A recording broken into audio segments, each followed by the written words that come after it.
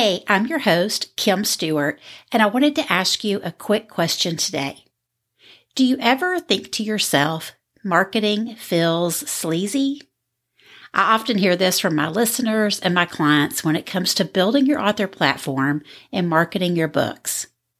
We often think marketing is sleazy because we think of marketing ourselves, not our God-given message. And that doesn't feel good at all when we do it in a sleazy way, right? But marketing is simply letting someone know you can help them. When you write a blog post, you have a reader in mind, right? And the words on your blog post help them out in some way. That blog post is marketing your message. When you record a podcast episode, both as a guest and a host, you have a listener in mind. The words they hear will help them in some way. And that podcast episode is marketing your message. And when you post on social media, you have a follower in mind.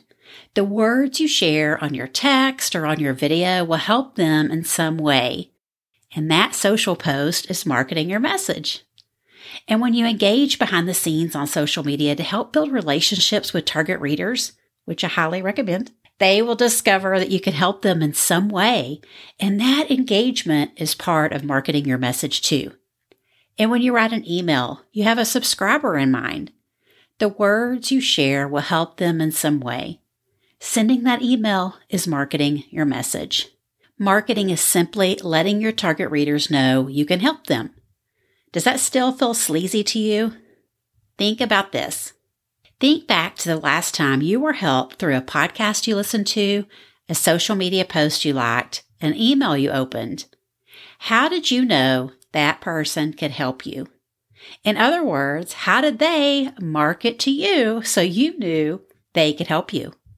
So make a note of it, because what felt right for you as a reader will probably feel right for your readers too.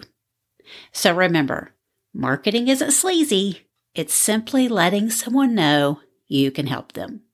That's all for today. I hope this quickie dose of encouragement was helpful to you, and I'll see you here next week to help you market your books one podcast at a time.